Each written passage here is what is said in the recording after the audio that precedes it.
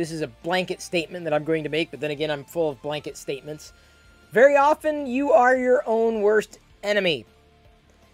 Sometimes we get trapped in our own heads. This is one of the reasons why I've asked that many of you, instead of getting caught up in your own thought patterns, go through a bit of catharsis. Get it out. Talk to someone. Write it down. Do something to get out of your head. I read all the time. All the time.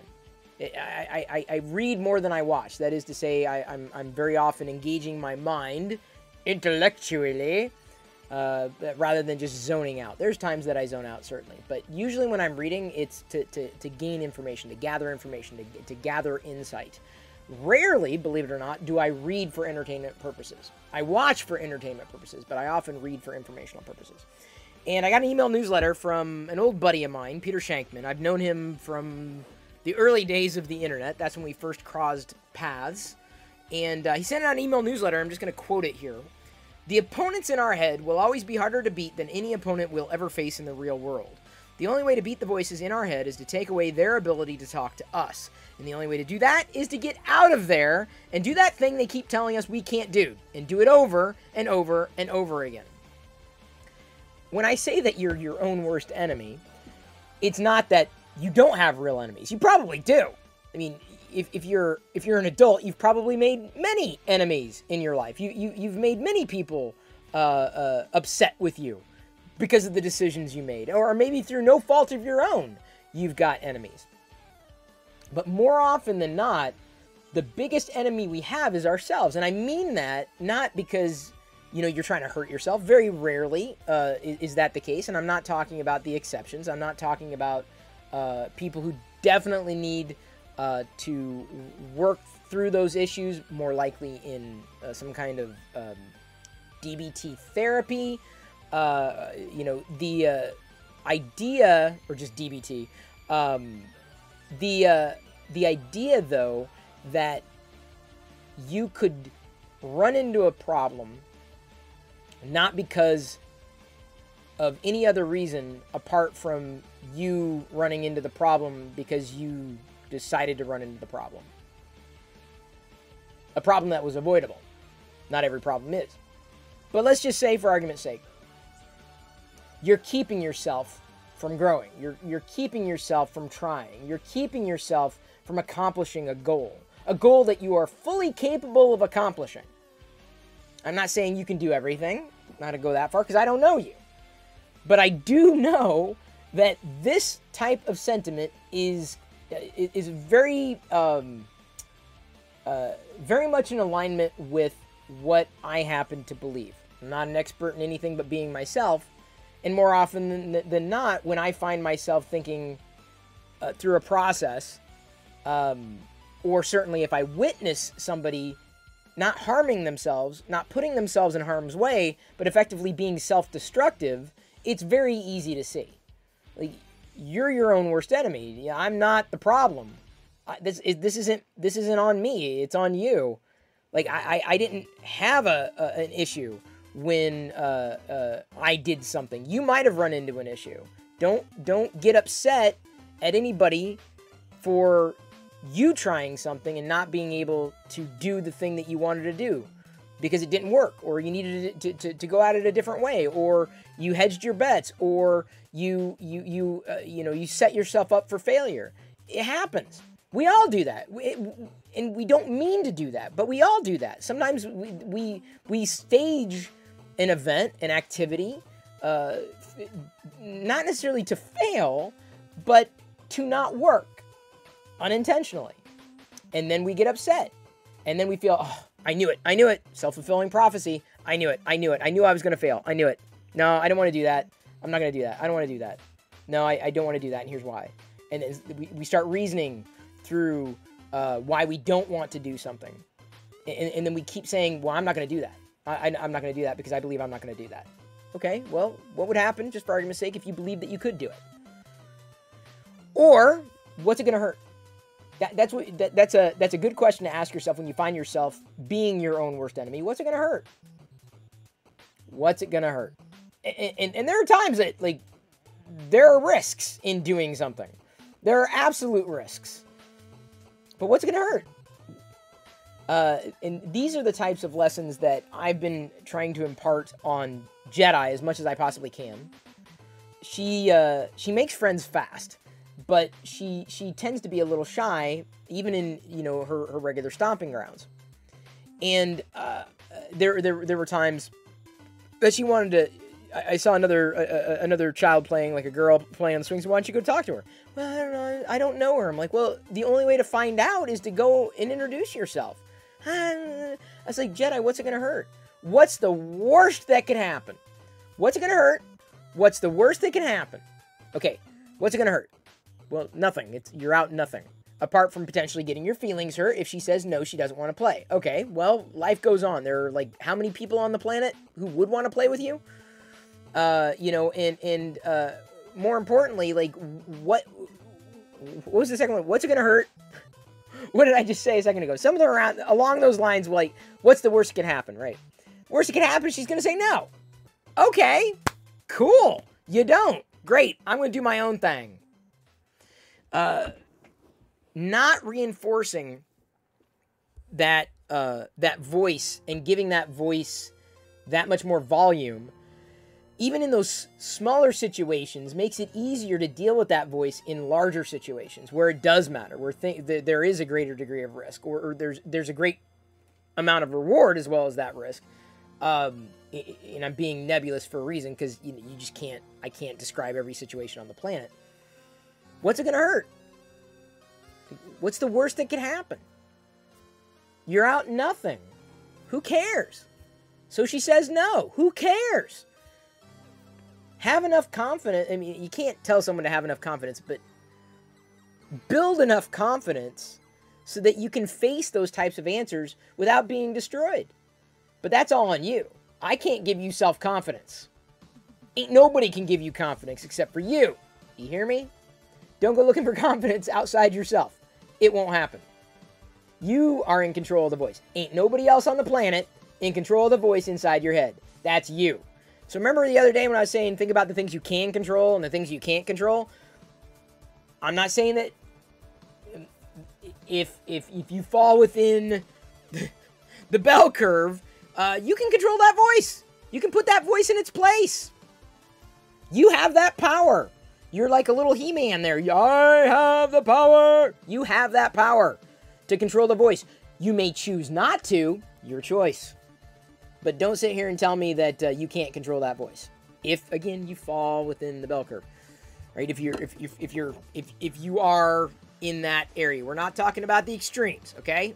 I think that should be somewhat obvious, because I'm definitely not talking about the extremes. It's not easy sometimes to tamp down the voice that's telling you can't do it. You're going to fail. Something's going to be wrong. You don't want to do it because you're afraid of what's going to happen. So you got to think, what's the worst that's going to happen? What's the worst that's going to happen? Would you rather be honest? Would you rather get through something and know that you tried and failed rather than have not gone through something and regret it? You're doing nothing but wasting time. You're wasting your own time. But again, that's on you. It's all on you. It's all about your calculations, what you want to do. Do you want to let that voice live your life? Or do you want to be in control of that voice? It's your choice. And the cool thing is, this is the thing I love, right? It's not just that every day is a new day. Every decision's a new decision. Inconsequential decisions. Should you walk over to someone and introduce yourself? Yes or no? Your choice. It's your choice. Do what you want to do, right? Because ultimately you have to live with yourself. And of course, I'm talking about general situations like that are not. I would never say to do something like this if you intend to do harm. Just talking about normal everyday situations where you're hedging your bets, or your voice is telling you no. It may be very uncomfortable to do this, but the more you live your life out loud, the more you live your life directly, the freer you will feel. No longer shackled by that voice inside your head that was always telling you, you're a bad person. No, I'm not. I may make bad decisions, but yeah, that makes me human. You're a bad person. Says who? I do. Really? You're me. Okay. but you're a bad person. Where the hell do you get off? I'm you. Okay, I'm not a bad person. I just sometimes don't make great decisions. That makes me human. So, shh. But you're... Shh. Okay. Can't even promise to give good advice all the time. But that voice, if you just let it run roughshod, it will. It'll rule your life. It will dominate every single relationship you have. And worse yet, that voice, you're going to start projecting it onto other people. You know, whether you don't you recognize that or not, you're going to start believing other people think the way your inner voice thinks. And that ain't the case. Just because you're telling yourself that, he hates me. how do you know that inner voice? He does. It's obvious he hates me. He doesn't know you. How can he hate you? He hates me. He hates you. Me. Me. I'm you. Have you ruined the metaphor yet? Yeah, I think I have. I think that ship has sailed. How do you know? How do you know? What's the worst that can happen? Hey, see, you've got a Star Wars shirt on. It's a pretty cool shirt. I love Star Wars. Oh, yeah, blah, blah, blah, blah, yeah. All right, and then you hit it off, and maybe you made a friend for life, or maybe he's like, yeah, it sucks. I'm wearing it out of a sense of irony. Okay, cool. That ship has sailed. Walk away. What did it hurt? By denying yourself because you and your inner voice continue to get in the way of yourself, you're losing time. Time's the one thing you can't get back. Time is precious. Don't listen to the voice inside your head. You become your own worst enemy. Put it in its place. In your head. That's fine. Keep it in your head. Everyone's got thoughts. I got plenty of thoughts I don't share. Trust me, for as many thoughts that I do share.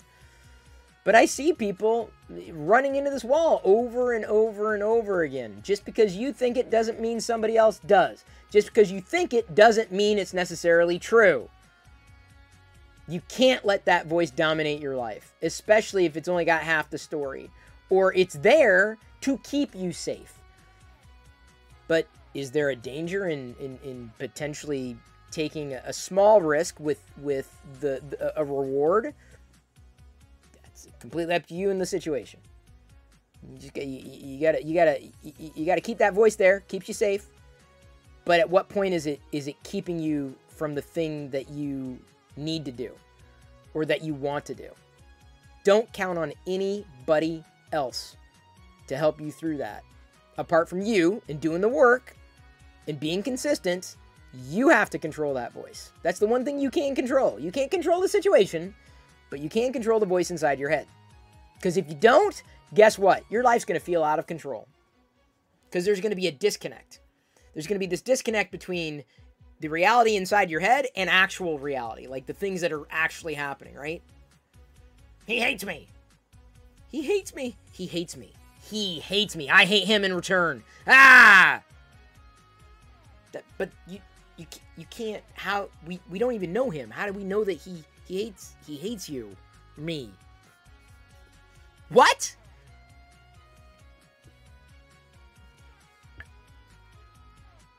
Control the voice inside your head. I believe that, again, if you fit on that bell curve, you can do it. Not easy. Sometimes not fun. Sometimes nerve-wracking. But let me tell you, the more honest you live your life, and the more you live your life in reality, not just trapped inside your head. I'm not saying you won't deal with stress. I'm not saying you won't see stress. I'm not saying that you're not going to be disappointed. I'm not saying that everything's going to be, nothing but roses. But it's easier to accommodate and deal with reality when that reality is not here. Your experience, and I saw a great quote today. I'm going to pull it up because it was really solid. This speaks to exactly what I've been saying. This is a quote from Marshall McLuhan. Everybody experiences far more than he or she understands, yet it is experience rather than understanding that influences behavior. So just because you experience something doesn't mean you necessarily understand it. And sometimes we internalize those experiences and mistranslate. And that only just fuels that inner voice that is there to protect us, but sometimes it does so much protecting that it's our enemy. We become our own worst enemy.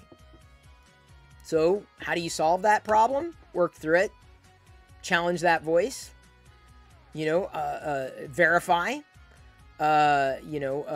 Decide who is going to be in control. What are you going to lose? What do you have to gain? From making a decision that voice is keeping you from. I see it a lot. I'm not saying I see it more than most, but there are just too many people who just let that voice rule them. And that voice becomes their reality. And that voice becomes them. And it's not them, it's their voice. And when you let that voice be in charge, you're fighting against yourself. And that kind of internal struggle is going to be projected outward. And good luck, because that ain't fun. Not for anybody else. So let your voice be your voice, but keep it in check. That's your responsibility. Don't blame anybody else. Don't expect anybody else to do it for you. You got to walk through those doors. It's your voice. You're in control. Period.